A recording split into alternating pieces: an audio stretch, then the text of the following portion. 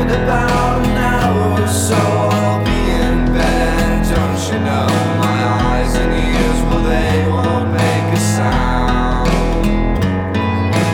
In a dream, Jeff Bell appeared and told me he was happy with the way a drink could make a man black out. Hello and welcome to episode 1165 of Effectively Wild, a Fangraphs baseball podcast brought to you by our Patreon supporters. I'm Jeff Sullivan of Fangraphs.com, joined as, I guess recently always again, joined as mostly always by Ben Lindbergh of The Ringer. Hello, Ben. Hello. How are you? I'm doing all right. Great.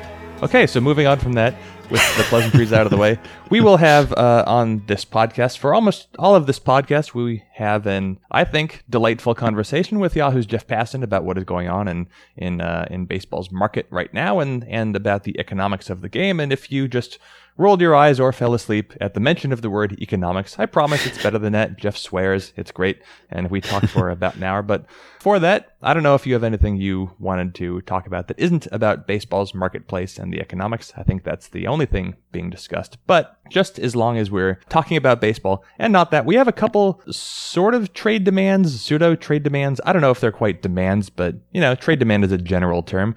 We have Josh Harrison. He posted a statement to The Athletic, which is, I guess, I don't know, the new Players Tribune. I'm not sure. But Josh Harrison, I'm looking at this from the Roto World, so I'm not going from the original sourcing. But this is Josh Harrison saying, quote, "If indeed the team does not expect to contend this year or next, perhaps it would be better for all involved that I also am traded," Harrison said, talking about Garrett Cole and Andrew McCutchen leaving the Pirates. So Josh Harrison more or less saying, hey, I wouldn't mind if you traded me. That would be great, maybe for all parties involved. And separate from that, going to Miami, Christian Yelich didn't personally say that he hates life, but his agent did. Yes. In the words of Christian Yelich's agent, Yelich's relationship with the Marlins is, quote, irretrievably broken, and it's soured. He's part of the old ownership regime. The new ownership regime needs to get new parts into this plan and to move forward, and he, referring to Christian Yelich, needs to get on with his career where he's got a chance to win. The big issue is him winning, and winning now. This is from a Jerry Krasnick article at ESPN. So Josh Harrison, direct but, I don't know, polite, and Christian Yelich's representatives being like, this sucks, move him.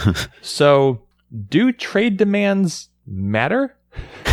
Well, I mean, the Marlins' relationship with baseball is probably irretrievably broken, or it has been for some time. I mean, the contrast to this trade demand approach, I guess, would be what Marlins pitcher Brad Ziegler did, which was sort of an anti-trade demand. He said, I think in the Miami Herald just a day or two ago, I think he was asked, or maybe it was on Sirius XM, he was asked if he had requested a trade or if he would be. And he said, no, I have not. I understand the frustration. I made sure my agent would not do that. I don't think he would do that anyways. He knows I'm happy where I'm at. Whatever team wants to have me the most, that's the team I want to play for because I want to be wanted wherever I'm at.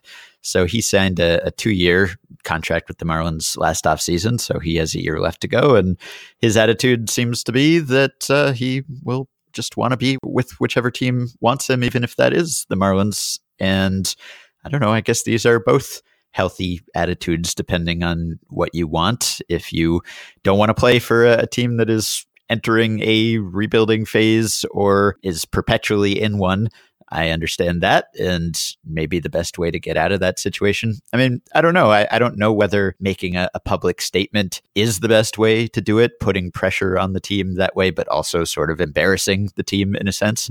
I don't know, having never been a player or a team executive, I don't know whether it's more effective to do it that way and potentially burn a bridge in the front office, or just to go behind the scenes and say, hey, I'd like to be gone. I don't want to put you on blast publicly, but if you could trade me, that'd be great. I don't know which is the most effective way, but if you really want out, I don't blame you for wanting out, although obviously you could say, well, you shouldn't have signed with Team X in the first place. But if you're Christian Yelich, well, I guess he did sign an extension, right? But there are certain players, the thing we've seen with the Marlins is that like pre-free agency, like our beer guys are demanding trades, which is unusual. But in a sense, like they're the ones who didn't choose to be there in the first place. So they almost have a better argument to ask out than someone who signed a deal with that team. Right. And of course, it's difficult to contrast Yelich and Brad Ziegler because one of those players is good and one of those players is Brad Ziegler. So even if Ziegler were to demand a trade, he has only so much leverage. And in this case, Yelich also has only so much leverage. Again, he is signed for 4 or up to 5 more years, and he is where he is. It doesn't really matter that he signed understanding the Marlins to be different than what they have become, because that's just kind of the commitment you make. So Yelich doesn't have a whole lot of ground here. He can't do anything. I mean, he can tank his own performance, I guess, but that's not going to help anything at all. Although I guess he does have his money. But, if you're the Marlins, and if the Marlins are dead set on keeping Yelich, at least for a little while, then they can move forward with the understanding that Christian Yelich has to perform because he's a Major League Baseball player and he'll put too much pressure on himself to really get down. But on the other hand, he's the best player on the team and you don't want to have an unhappy best player. And to be completely honest, he should be traded anyway. I know he's a long-term asset, but the Marlins suck. It's for the same reason that they've traded the other players. They should move Yelich and they should move JT Realmuto and they should just go down to the studs. So, I think that it would hardly surprise me at all if within a month or so Yelich were moved. I'm going to be writing about this in a post that will be published before this podcast is published. So I'm talking to you from the past about the future or some sort of weird timeline. Yeah. But I think that at the end of the day, Yelich's agent's statement will not have a direct effect on what happens to Yelich. But I think it is pretty clear that this relationship should end anyway. The Marlins really should just kind of start completely over. And I think that that's what they're going to end up doing. Yeah, we were talking about this in the email show with a fan's perspective, essentially. This is kind of the equivalent, like, can a fan demand a trade, essentially, to another fan base? Because we had a listener who's a Pirates fan wanting to know if he could switch to the Giants for a season. That is easier for a fan to do than for a player to do, obviously. But we said whatever makes you happy for the most part. So I think the same applies to players. I wouldn't blame any Marlin for trying to get away from the Marlins. So you can see why this would be happening.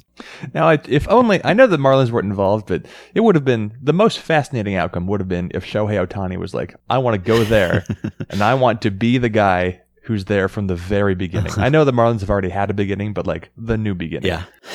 That would have changed things. Then you would have had people wanting to play with Shohei Ohtani and the Marlins. I don't know. I wonder, it could have, this is dumb, but I don't care.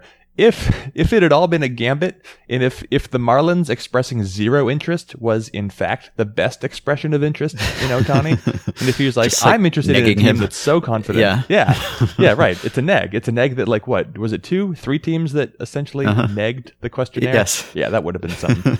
We already followed a weird timeline that we didn't expect, but it could have been weirder. Yes. That's my one regret. Playing hard to get approach for signing Shohei Ohtani didn't work. So all these discussions we've been having about trade talks are set up in some way by baseball's economic system, which it seems may not be working so well anymore. So in just a moment, we will be back to talk about that with Yahoo Sports columnist and author of The Arm, Jeff Passan. Come gather round, children, it's high time he learns about a hero named Homer and a devil named Burns.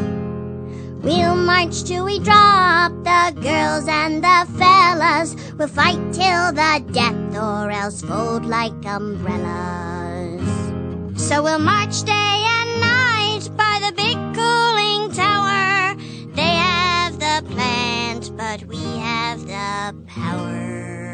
So the subject that I think is being discussed the most right now, because it's not transactions, it's the lack of transactions, and maybe the biggest, most impactful article written on the subject recently has come from Yahoo's Jeff Passan, and we have him on right now to discuss his article. And so we can just begin by saying, Jeff, collusion, yay or nay? Is that a binary, or can I say like maybe? Probably not, but I wouldn't ever like my favorite realization that I've come to in recent years is the unending hunger of really rich people to get richer. Like just think about it this way. Think about what it takes to become a billionaire. If someone gave me $50 million, I would say, wow, that is amazing. And I would quit my job and I would be on an island with an umbrella drink the next day and for the rest of my life. You sound like the MLB Players Association. Billionaires get $50 million and say, no, that is not enough. And then they get $100 million and they say, nah, that's not good either. And they keep going. And, you know, the way, generally speaking, that billionaires get money is by climbing on the backs of the people underneath them. And that is sort of what has happened in baseball to this point. When you go and look at the Forbes numbers, and I know that Forbes is not by any means 100% accurate with its valuations every year, but when you look at the operating income that they've had over the last 17, 18 years. They've gone from the red for a couple of years there to MLB in the 2016 season making a combined $981 million in profit. That is a lot of money. And you see teams making $50, $60 million in any particular year. And if the teams are making this much and it's going into their pockets, where is it not going? To the players. Yeah, and there was an article on Thursday at Baseball Prospectus about how you actually define collusion, what has to be present in order for it to be collusion. And there's a legal term that they mention there, conscious parallelism, which is not sufficient for collusion, or at least in the baseball sense. It can't just be that everyone's thinking along the same lines, which could be happening in baseball. That's at least an excuse and explanation that people have offered. It's also that you have to have like a concerted effort. You have to have some direction from above, some communication, and that seems like it would be a really risky thing for teams to try in this day and age. For one thing, everyone's on the lookout for it because it has happened before. For another, there's just a paper trail or a digital trail to every communication now, and it just seems like that would be a hard thing to hide.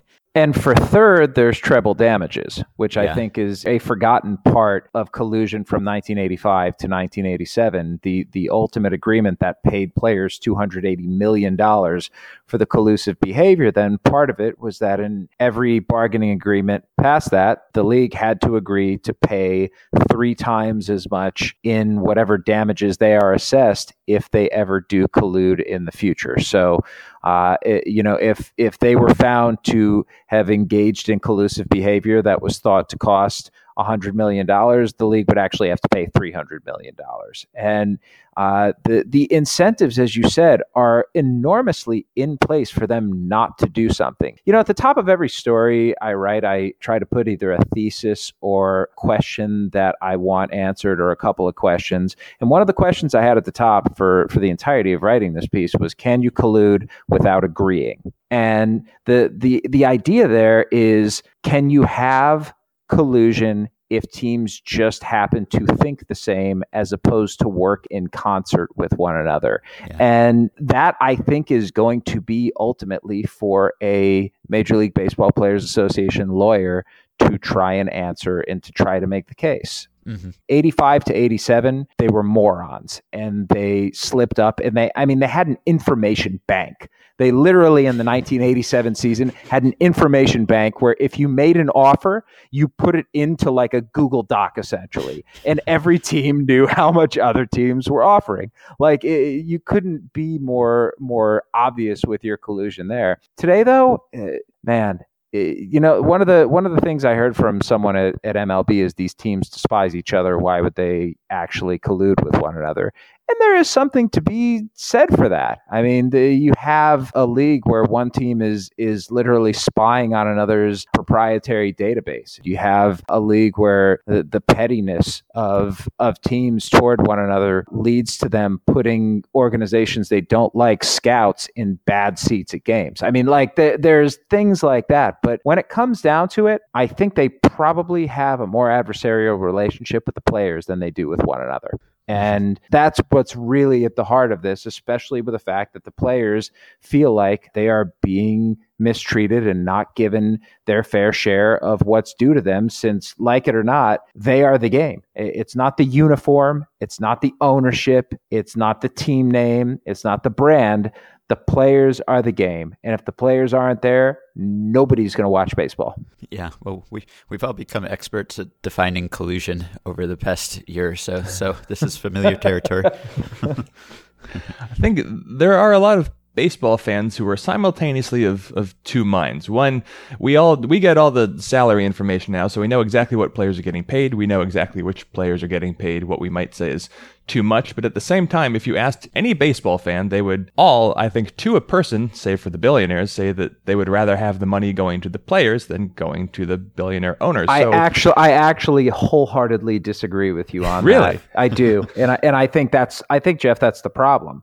There's a large segment of our society that believes that owners and people who run businesses should be the ones who get the spoils because either of the idea that there's an inherent risk in running a business, in that there's a particular difficulty in running a business. And I think you see this throughout. So why do you think there was this grand reverence for the idea that our president was some sort of a incredible businessman? I think the deification of the businessman is a big part of this. And it goes back to the idea of the greedy player. Like the greedy player, I almost feel like should be shown in a cartoon in a completely ridiculous, over the top way. Same way was done, propagandized with Sambo or with the hook-nosed Jew. The greedy player is in that same category. In that, for one reason or another, it gets played up that there is this problem and that these people do not deserve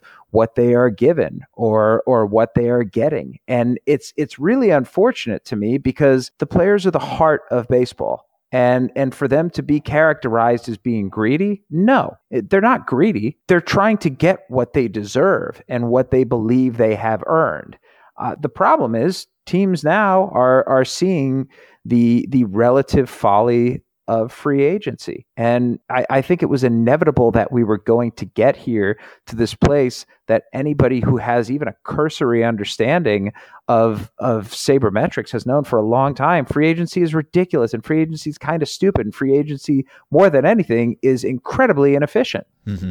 Yeah, well, that's kind of something that I've been thinking about is that why now? Why this one winter? As you mentioned, this kind of mindset has been pretty prevalent in front offices for a while now, and maybe more so every year, but not dramatically more so today compared to a year ago. So why do you think this is all coming to a head right now? I don't think it is. I think that we've missed collectively the signs that this was coming. And let me try and make my argument here. I think that we're going to look back and see a timeline as to how this happened. And I don't think it started in 2012 per se. I think this has been happening for quite a while now. But really, I'd say within the last, 3 years, we've more or less gotten rid of quote unquote dumb front offices. So you have this uniformity throughout the game. Well, going back to 2012, the CBA that year that was signed instituted the draft pools. And the draft pools to me were the first step of this. I don't know if they were the Pandora's box necessarily, but they were the first step in establishing that there are certain limits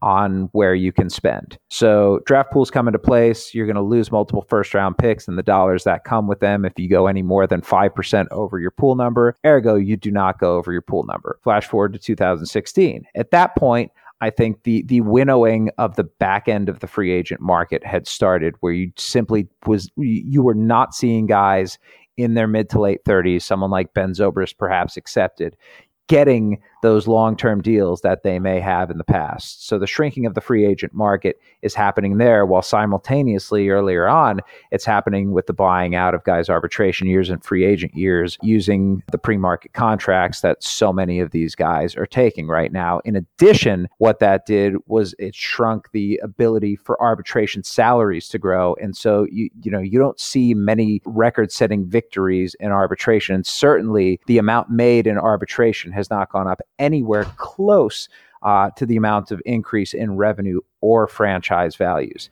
So you've got that, and then you add in the international aspect. Major League Baseball was threatening the international draft. And, I've spoken with people there, and they swear to me that they want the international draft, that they believe the international draft is a good thing. Implementing the international draft would be such a logistical clusterfuck that I don't know why MLB really truly does want to do it. I don't feel like there's enough to be gained there in order to do that. What it did, though, was it gave him a cudgel against a group of players from Latin America that it knew felt indebted to the people down there who helped them become Major League Baseball players. And the way that the system works there is you've got your Buscones and you've got your trainers who have kids who are 12 and 13 and 14 in their academies who they have contracts for already. And those people stood to lose a significant amount of money, perhaps possibly imperiling their businesses. Well, those trainers are calling up the players who they help make Major League players and saying, you cannot allow the international draft to happen. And when that happened, the players went and argued for it. Tony Clark saw this as his almost duty to back up the Latin players who for so many years haven't had a voice in the union. And in doing so, they ended up hard capping the international money. What that did was you have a shrinking of the market among 36-year-olds. You have a shrinking of the market, with the younger guys who aren't hitting free agency. You can't spend money internationally on amateurs. You cannot spend money domestically on amateurs. The only place left to spend money is in free agency. So what is the obvious move? You're going to shrink that small pool that's left, starting at the top by going after guys like Martinez, guys like Hosmer, guys like Arrieta. And I think this was just an inevitable outcome for what over time has been barreling toward this. We have accepted, or I think a lot of people have accepted, that this offseason in particular, you have the two biggest spenders, the Yankees and the Dodgers, who are saying that they want to dip under the competitive balance tax threshold, or the luxury tax threshold, currently set at $197 million. And the teams say that they want to dip under that threshold, and every other team says they want to stay under that threshold because of course, there are savings. There are penalties for going over the threshold, and there are compounding, etc. We don't need to go into the specifics of those penalties, but as I just eyeball like the MLB.com glossary, and the headline here is, what is a competitive balance tax? I'm not going to read the whole thing. Anyone can read it if you want to. It's easy to Google. But as I look at it, I think the truth of the matter, it's really easy to spend some billionaires millions of dollars. I understand that. But the penalties really don't seem particularly steep unless you exceed the competitive balance tax by a lot. And you don't have to do that. I mean, you look at a case like the Giants right now, who are within, I don't know, maybe $3 of the tax threshold. And they say that they really badly want to stay under the threshold, but if they go over by like $3 million to sign Gerard Dyson or something, it doesn't seem like that's really quite painful at all. And I don't think I'm getting this wrong. So why is it that I guess ownership has been so successful, at least what I perceive to be successful, in selling this maneuver as being, I guess, I don't know, in good faith might not be the right word, but as legitimate? I think partially because you have a class of fans out there who will buy into this notion of austerity being something that is laudable. And I think that was almost the quote in the story. I think that got the most traction. The notion that Brian Cashman suddenly became a great general manager when he stopped spending money, as if spending money is some sort of a sin, as if using an inherent advantage that you have because of the marketplace you're in makes you any less of an executive. And you're so dead on right about this. And listen, I'm guilty of this too. Like when the Dodgers made the trade of Matt Kemp, getting Matt Kemp back and, shipping Gonzalez and Kazmir and McCarthy off, my first reaction was Dodgers just got below the tax. That's going to let them go after Bryce next year, as if getting under the tax was something that was necessary for this. But after that, I started doing the math. And, I had to cut this from the story because there was concern that people were just going to fall asleep when they were reading it. But I hypothesize a scenario in which the Dodgers have a $246 million payroll next year. Now, the luxury tax threshold, the first threshold next year is $206 million. After that, the first surtax, as it's called, is at $226 million. And the second one is at $246 million. So you can essentially go $40 million over the lowest threshold without getting the full-fledged penalties. Once you exceed the threshold, the penalties, by the way, are almost all the same. And I'm going to digress here because I think it's important to point out that these penalties really aren't that penalizing. So let's just say that the Dodgers go over the threshold this year and they lose Clayton Kershaw to free agency next year. I don't think this is going to happen, but it's a guy who has a qualifying offer. They would get a pick after the fourth round. That's $379,000 in bonus value. If they're not over the threshold, they get a pick after the comp balance B round, which is $750,000. So we're talking $370,000 in draft dollars. That's not a lot of money. Now, let's say they go and sign a player who has a QO attached to him, like Bryce Harper. They would lose their second and fifth highest picks plus $1 million in international money if they're over the tax. If not, they would lose their second highest pick and $500,000 in international money. So a fifth rounder for a decent team is about $300,000. That's 5% of a draft budget. $500,000 on the $4.75 million that they get is 10.5%. We're not talking egregious sums of money here that teams are going to be losing for their amateur budgets by going over. So let's take it back to the actual money.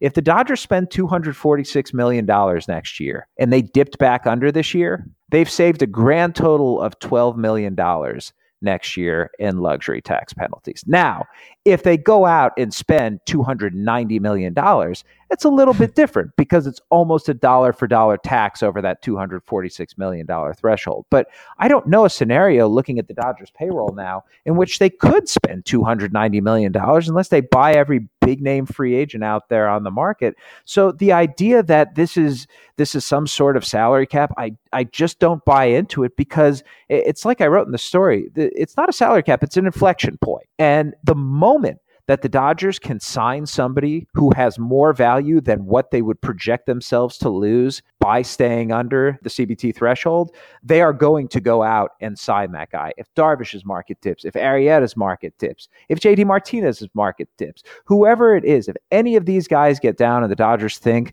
that they are going to be revenue positive because of signing him, they will. We are not worried about anyone falling asleep while we talk about math on this podcast. So we just assume that will happen. So I was just going to say, you know what? You got to know your audience, man. Like the Yahoo audience, not having it. This audience, totally down. Any future sections that your editor cuts because it's too boring, feel free to just come on here and read them to us. So normally, if there were some winter outlier market, it would be like if a player had an outlier season, like a 230 hitter suddenly hits 320 or something. You figure, well, next year they're not going to hit 320 again. They're going to be closer to what they were before. And of course, next year we have Bryce Harper and all these big name free agents. And so maybe at least for one winter, that will make things look temporarily, at least, as if things are back to normal a little bit. But since you're saying that this is not a one-year blip, this is just something that we've been missing that's been building all this time, you're not that worried about this being the outlier and saying, well, things will regress, things will go back to normal more or less. And you think that, maybe after next winter, this will just be the norm. And of course, if it is the norm, then we're going to have to start talking about changes. And at that point, the CBA is going to be expiring again, and then we're going to be in trouble. I don't know if it's going to take until next winter, to be honest. Uh-huh. There's a lot of anger festering out there right now, and I think the players they're pretty fed up, and I don't know if something's going to happen before spring training necessarily, but I know that there's talk right now about what's going on and about what they can do to counter it. And I do think in terms of Bryce Harper and Manny Machado and Clayton Kershaw, things will look the same next winter in terms of their ability to get paid, because things won't look the same with them. And this is another thing that I ended up cutting from the story. Are you telling me teams are going to look at 33-year-old Josh Donaldson and say, let's give this guy 10 years, even if his production warrants it? Are they going to make the Cano contract? Are they going to make the Pujols contract? No chance. There's no chance he gets it. You're telling me that teams aren't going to look at Charlie Blackmon and say, in Colorado, 32, not going to be a center fielder for very long, arguably isn't a very good center fielder right now, we don't want to pay him. And that they're not going to be saying that Daniel Murphy, despite being one of the best hitters in baseball, 34 years old. Why would we give that? The same arguments that they're making right now, guys, they're not going to stop making next year. Mm-hmm. And so it's why the argument that I made that baseball is on the verge of turning into an NBA or even NHL type environment where the tippity top best of the best guys who come and hit free agency at the right age get paid exorbitant amounts, and everybody else just merely becomes like common person rich. I'm not feeling bad for anyone making $1 million or $2 million a year, but compared to what it was, I don't know if it's ever going to be like Stars and Scrubs quite like that, but there's a lot of momentum in the direction of that at this point. And I think a lot of sentiment among front offices that echo that. What could probably help older free agents get more money is career lengthening steroids. So maybe we just need to go back about 15 years.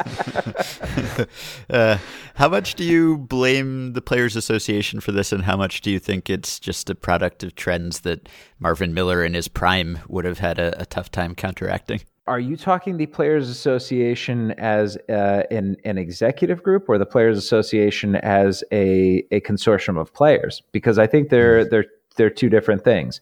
I think the union's strength as a group of players over the last probably 10 to 15 years has waned. And part of that, I think, is a function of there being incredible money in the game, and people feeling like they're satisfied and not pushing, not wanting to disrupt the labor peace that's gone on for upward of a quarter century at this point, and has seen everybody grow rich together. That's been the beauty of baseball, that the players, the owners, everybody has been involved in this together. But at the same time, if the players are not recognizing the importance of their unanimity and strength, it's incumbent on the leadership to stress that to them and to make that their number one priority. And I don't know that the MLBPA has done as good of a job as it needs to in doing that either. Engaging the modern athlete is a really difficult thing to do. And I think Tony Clark gets a lot of shit, and I think some of it is deserved and some of it absolutely is not.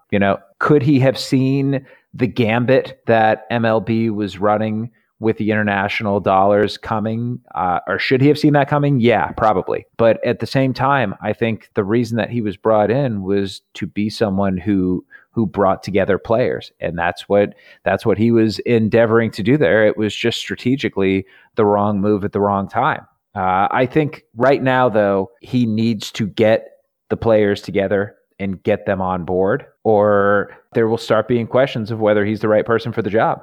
There are clearly a lot of factors at play here, and we're going to talk about more of them in the coming several minutes. But one of the points that I've thought about in the last couple of days is that now more than ever, this is, of course, the information age, and teams have all the StatCast information to themselves. But it seems like there is more than ever an information imbalance between the teams who were responsible for giving out the money and the players' representatives who were responsible for getting the money. And so, to what extent is this?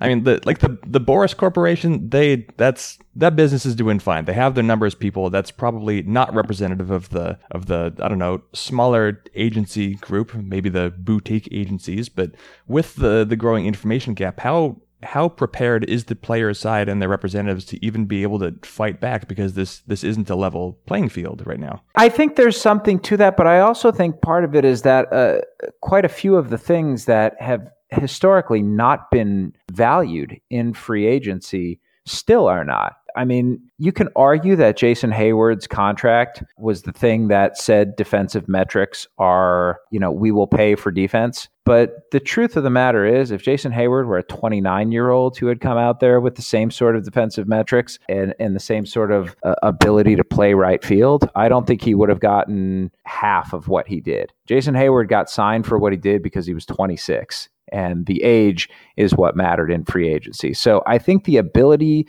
to use those things, it's tough if you're an agent, I think, to go to a team and say what a team does to a player. Let's say Charlie Morton, for example. If Charlie Morton's agent had gone around to teams saying, we feel like Charlie, if given the right pitch mix, is going to succeed in these places. Do you think teams would respond and react to that as if the agent telling them what they don't know is a good thing?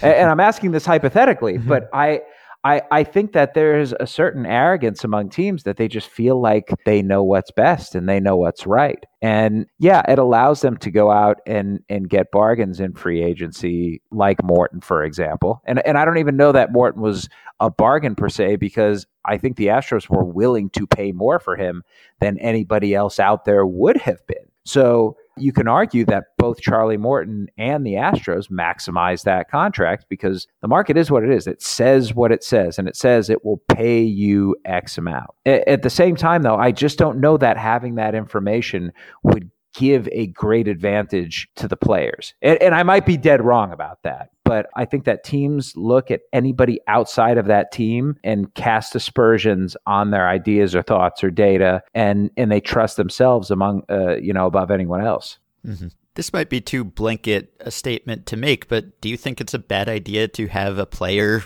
in charge of the Players Association? I mean, I can see the appeal in certain ways, but then on the other hand, we've all seen players vote for awards. It's not pretty. Or when players weigh in on what their teams should do, it often doesn't make a whole lot of sense. And so from the player's perspective, I can see how it would be rational to say we want a chef in the clubhouse, because once you get to a certain level of wealth, which most of the players have attained at this point, it's not MLB owner wealth, but relative to most of us, it is very wealthy.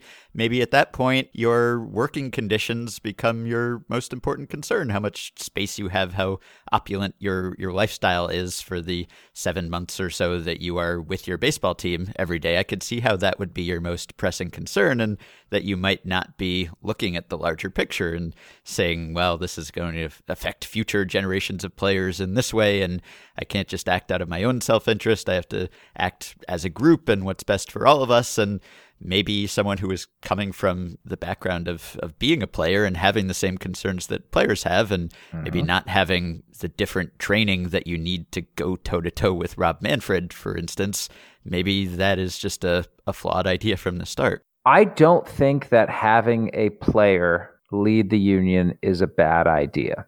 Uh-huh. What I think is a bad idea is having anybody who does not have incredible leadership capabilities. And by leadership, I mean the ability to bring people together. This is literally called the union. And it's called that because all of the people are supposed to be buying into the ideas and be invested in it. I think you need incredible leadership. And leadership is something that it's an intangible. And I also believe it is so undervalued. And good leaders, all of us have had good bosses and bad bosses. Our lives are better when our bosses are good. We work harder. We appreciate things more. I think leadership is a real thing. So I think you need a good leader. I think you need a good negotiator. Just because you're a player doesn't mean you can or can't negotiate. But if you are going to be a player, I think you need to be a really good negotiator. I think you need to be open-minded. I think you need to be logical. I think you need to be any number of things that, generally speaking, are represented better through people like lawyers who literally go to school for 3 years and are taught to think critically. And look, you can have a brilliant person who is a better critical thinker than anyone, who's a better negotiator than anyone, who happens to be a player. So I'm not saying that that players initially should be locked out of this idea that they can run the union, because I think the history and the experience that they bring is a valuable thing.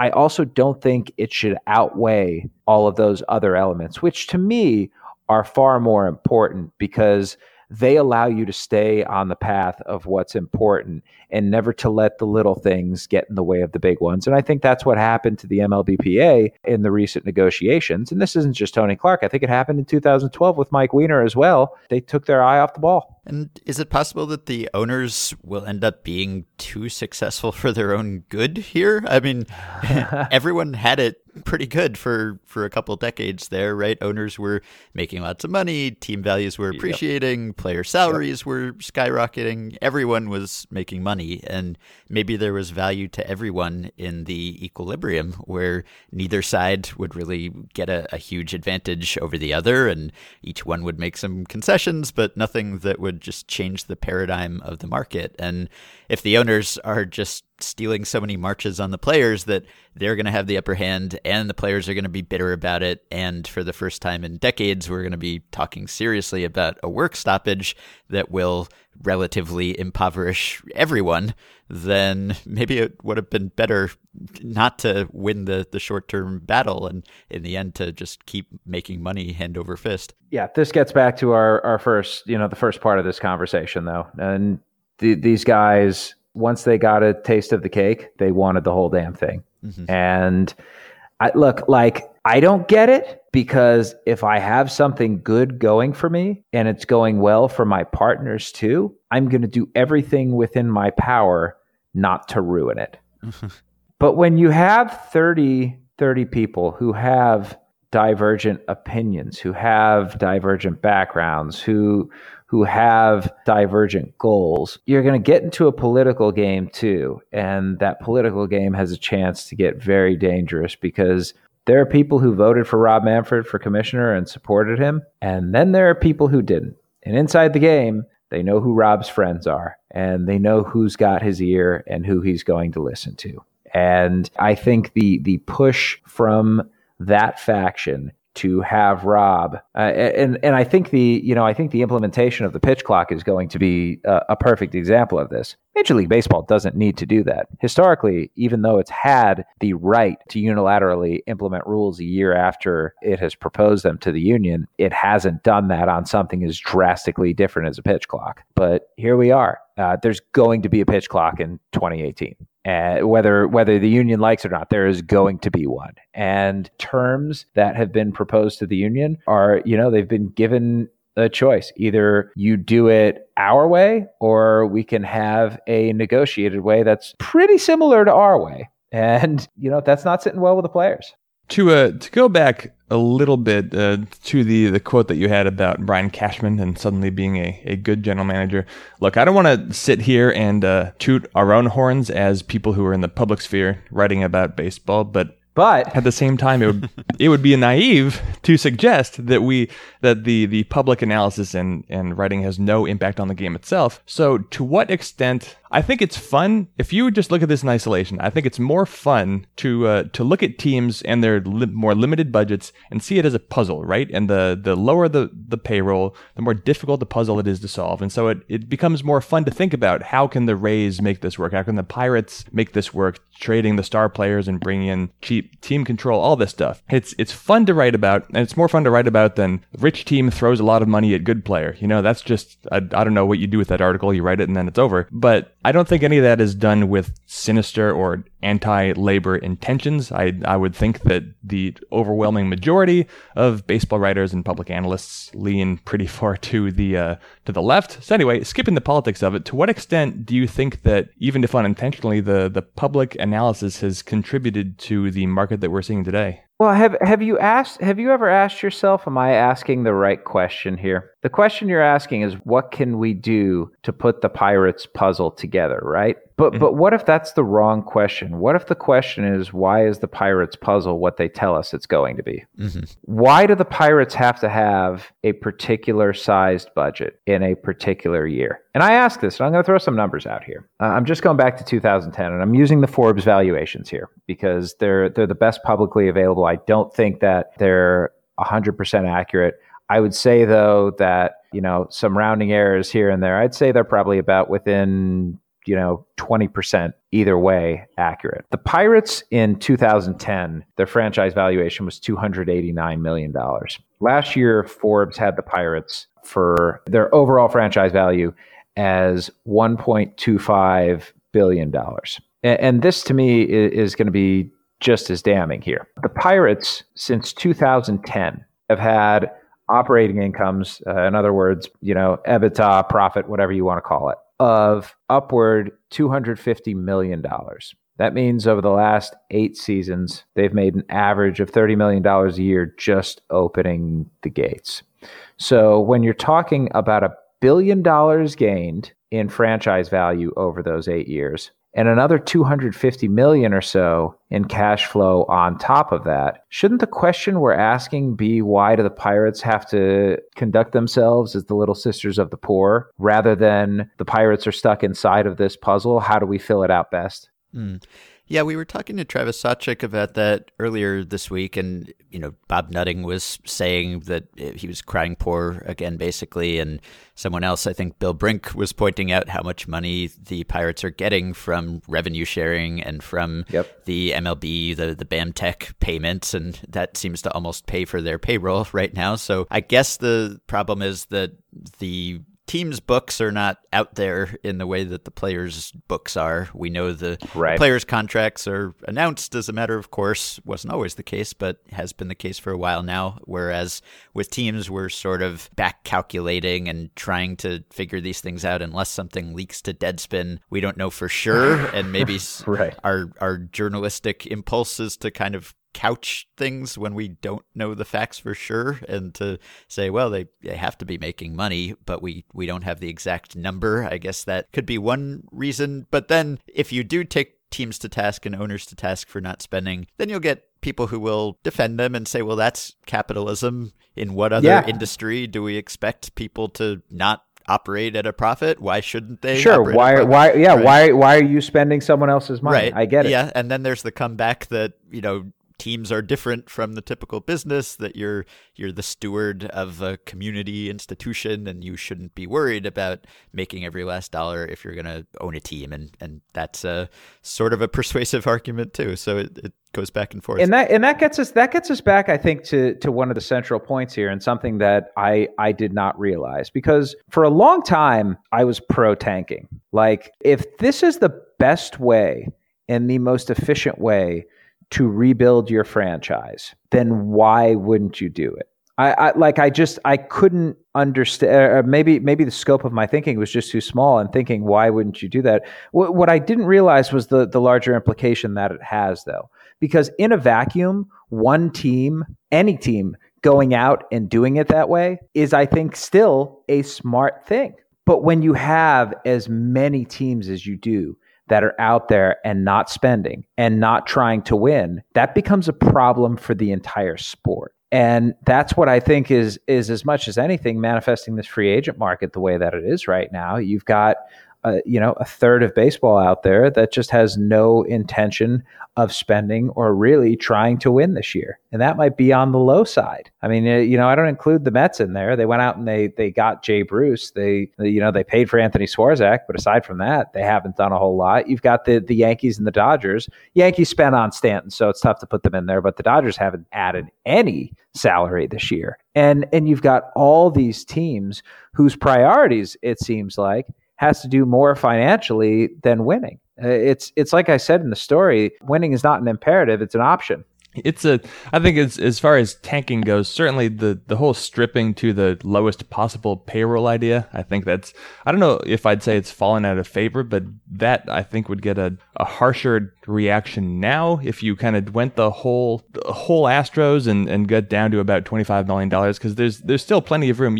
I don't think anyone would argue with the idea of trading veterans for young players if you just don't have a competitive window. That makes all kinds of sense, but it would be a lot more difficult, I think, now to sell. I mean, you look at the Phillies and you could say, well, Carlos Santana is a weird fit there, but on the other hand, if he didn't have a market otherwise, what's the harm? Probably a few draft spots isn't going to change the Phillies' outlook too meaningfully much, and now they have a good player to slot in. But anyway, that's kind of peripheral to the point I was going to ask you about. But if you're saying with the Pirates, or with cases like the Pirates, it's a matter of asking the right question, and I agree with you, and I think that the undercurrent with all of the Pirates talk right now is, well, they didn't necessarily have to be in this situation. But what would be, as a public-facing writer, what would be your solution to that, if anything other than every single article you write about almost any team, the question is, why aren't they spending more? Because to a team, they can all afford to do it. I think the question to ask any team is, how are you trying to win? And the argument that has been made is that we're trying to put ourselves in the best position to win in the future. I'm curious, though, how many teams are looking toward the future and how many teams are looking at right now, and whether Major League Baseball is altogether concerned about that balance in any particular year. And I hate to be someone who gets caught up in prisoner of the moment and thinking that right now is the only time that matters. But if you're looking at these different teams' windows, I don't think that suddenly it has all come together coincidentally in one year where a number of teams happen to be at the same place at the same time. Because the notion that the New York Yankees are going to be anything but what they are right now going forward, when they have Judge and Sanchez and as many young players as they do under control, that's not changing. And even though, the Giants find themselves in a pretty precarious position contractually, and the Red Sox may not be able to go out, or may not be willing rather to go out. I need to get that out of my lexicon, by the way. I find myself may not be able to. No, they're all able to. It's a matter of willingness. And that's what this gets back to. What is the desire to win, and just how accountable are fans willing to hold teams to winning? Is it a reasonable thing for a ball club to say there are going to be multiple years where we do not try to win? I think that's where we are right now. And the answer has become yes. Is that right, though? Is that right for the sport? Is that right for the fans? Is that right for the cities? Is that right for the teams? So what is the blueprint to avoid all of this coming to a head if it hasn't already? How are we going to stay out of a work stoppage? What would your strategy be if you're Tony Clark at this point? Is it too late? How do you get back some of the ground that you've lost? What's a realistic proposal that you could come with in the next round of collective bargaining, if it even takes that long, where we could start to equalize things a little and the owners might be willing to make that kind of concession? Is it having free agency start earlier in players' careers, for instance? Can I come back on the show in like 3 months? because I'm literally trying, like, that to me is there are going to be a bunch of secondary and tertiary stories that come off of this first one that I wrote. Uh-huh. But that right there, outlining a feasible, rational, reasonable economic system in baseball is something that I've been wanting to do for a long time. And I say it to agents and I say it to executives. And up until this point, I didn't think there was really any reason for it. But for years now, I've been saying to them, why the hell does baseball operate in a system in which guys past their best years, generally speaking, are getting paid the most money? And how can that be fixed? And I didn't think it was going to come to a head like it has, but here we are, and it's time for that story. And already I've gotten, I will throw this out there, and I will give credit to Len Casper. And part of me loves this idea, and part of me despises this idea.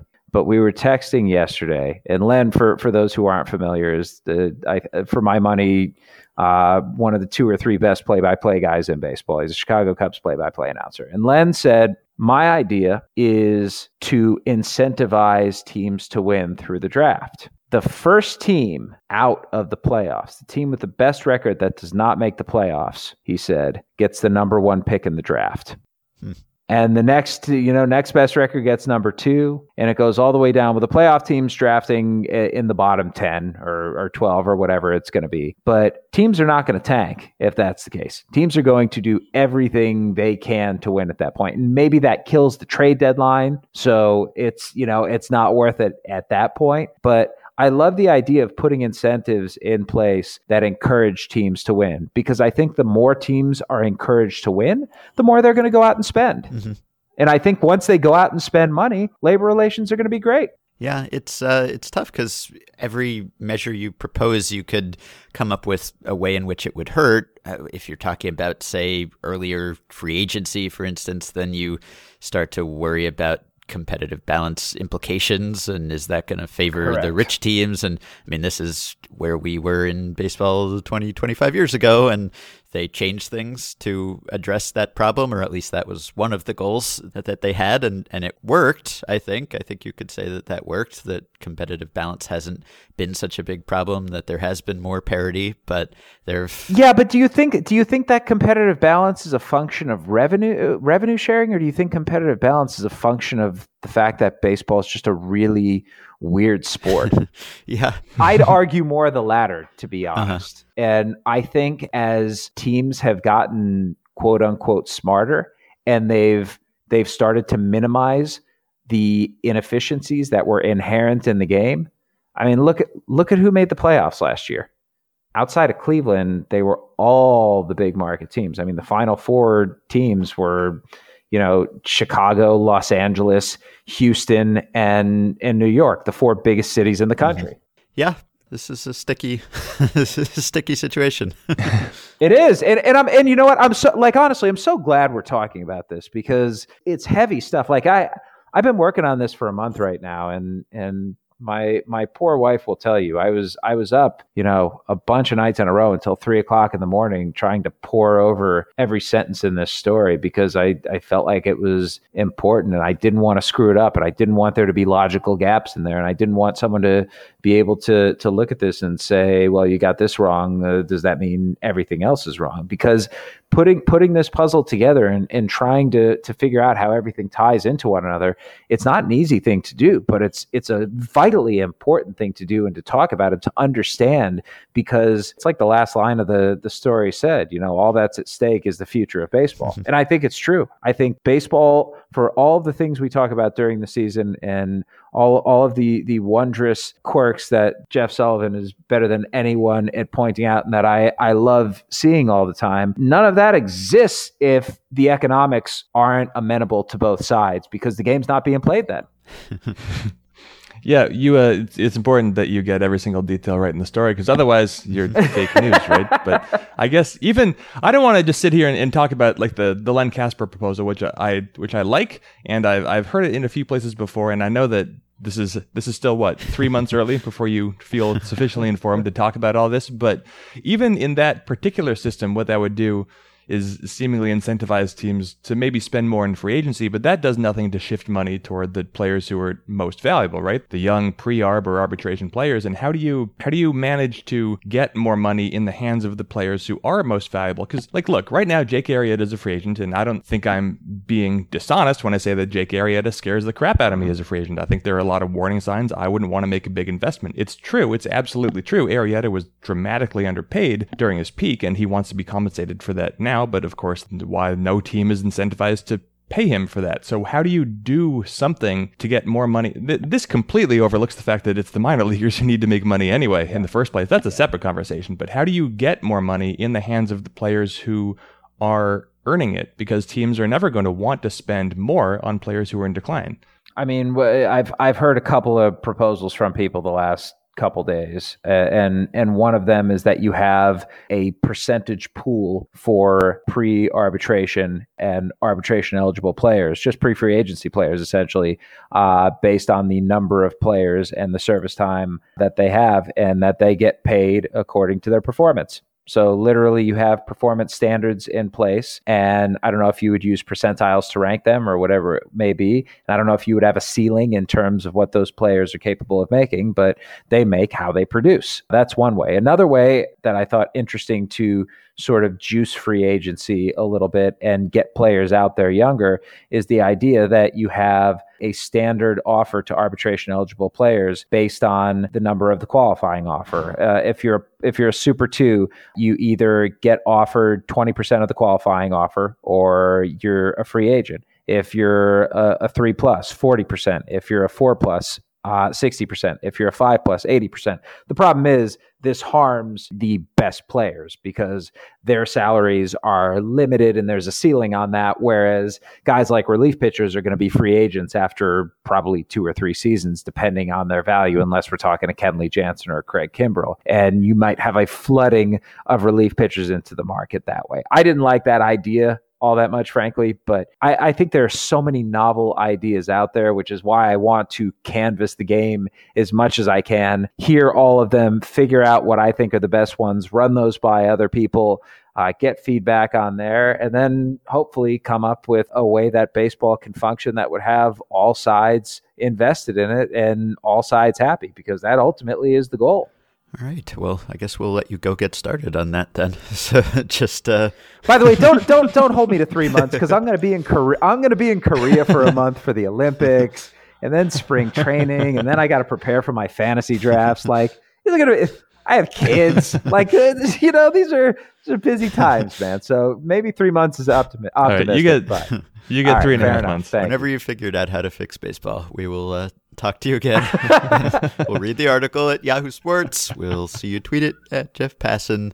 Everyone else can do that too. Jeff, thank you. Always a pleasure to have you on. Pleasure's always mine, boys. Thanks for letting me nerd out for a little while. Okay, 2 quick things before we go. First is that Jeff Passan, who is always reporting something, reported not long after we talked about the details of the negotiations for a pitch clock and a restriction on mound visits, which he says have been hampered by the tensions between the league and the union that we discussed today. Evidently, the pitch clock that MLB plans to implement unilaterally after the players have rejected a compromise proposal will have a 20-second pitch clock with the bases empty and runners on. There will be 1 warning per game if the pitcher takes too long. Then there will be an automatic ball after that. The restrictions on mound visits, pretty strict. Anytime a coach, manager, or player visits a pitcher on the mound or a pitcher leaves the mound to confer with a player, it counts as a visit. Upon the second visit to the pitcher in the same inning, he must exit the game. I like it. Get your meetings out of the way between innings, people. There's also a between batters timer, 30 seconds. The league is hoping to shave 10 minutes off the average game time.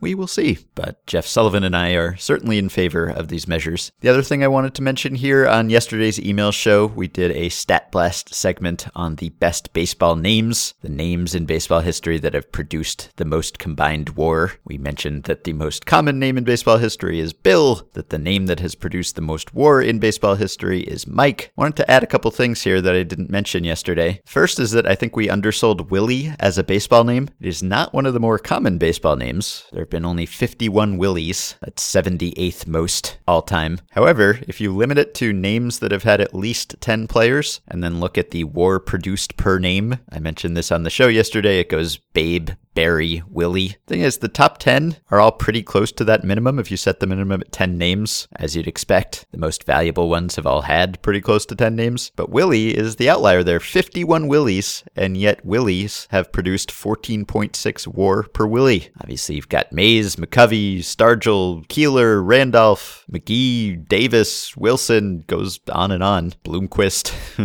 Not one of the best Willies, bringing this average down. But I gotta say, the name Willie really punching above its weight. And the other purpose for this update is to give you the worst baseball names, which someone on Twitter asked me about today. Again, if you set this to at least 10 players with this name, the good news is that there is no sub-replacement level name. However, some have come pretty close. There are 10 names with at least 10 players that have produced less than 1 WAR per name. All right, starting with the 10th worst, we've got Angel or Angel, then Steven, Archie, Carl with a K, William, those Williams should have switched to Willie, Robert, Brent, Mark with a C, Patty, number 2, and then the worst baseball name, Jesus or Jesus. 0.1 WAR per Jesus, with 16 Jesuses all time. They have combined for just 1.8 WAR cumulatively in more than 14,000 plate appearances or batters faced. And again, this spreadsheet is online in the show page at Fangraphs for episode 1164 or in the Facebook group. You can support this podcast on Patreon by going to patreon.com/effectivelywild. 5 listeners who've already done so include Mark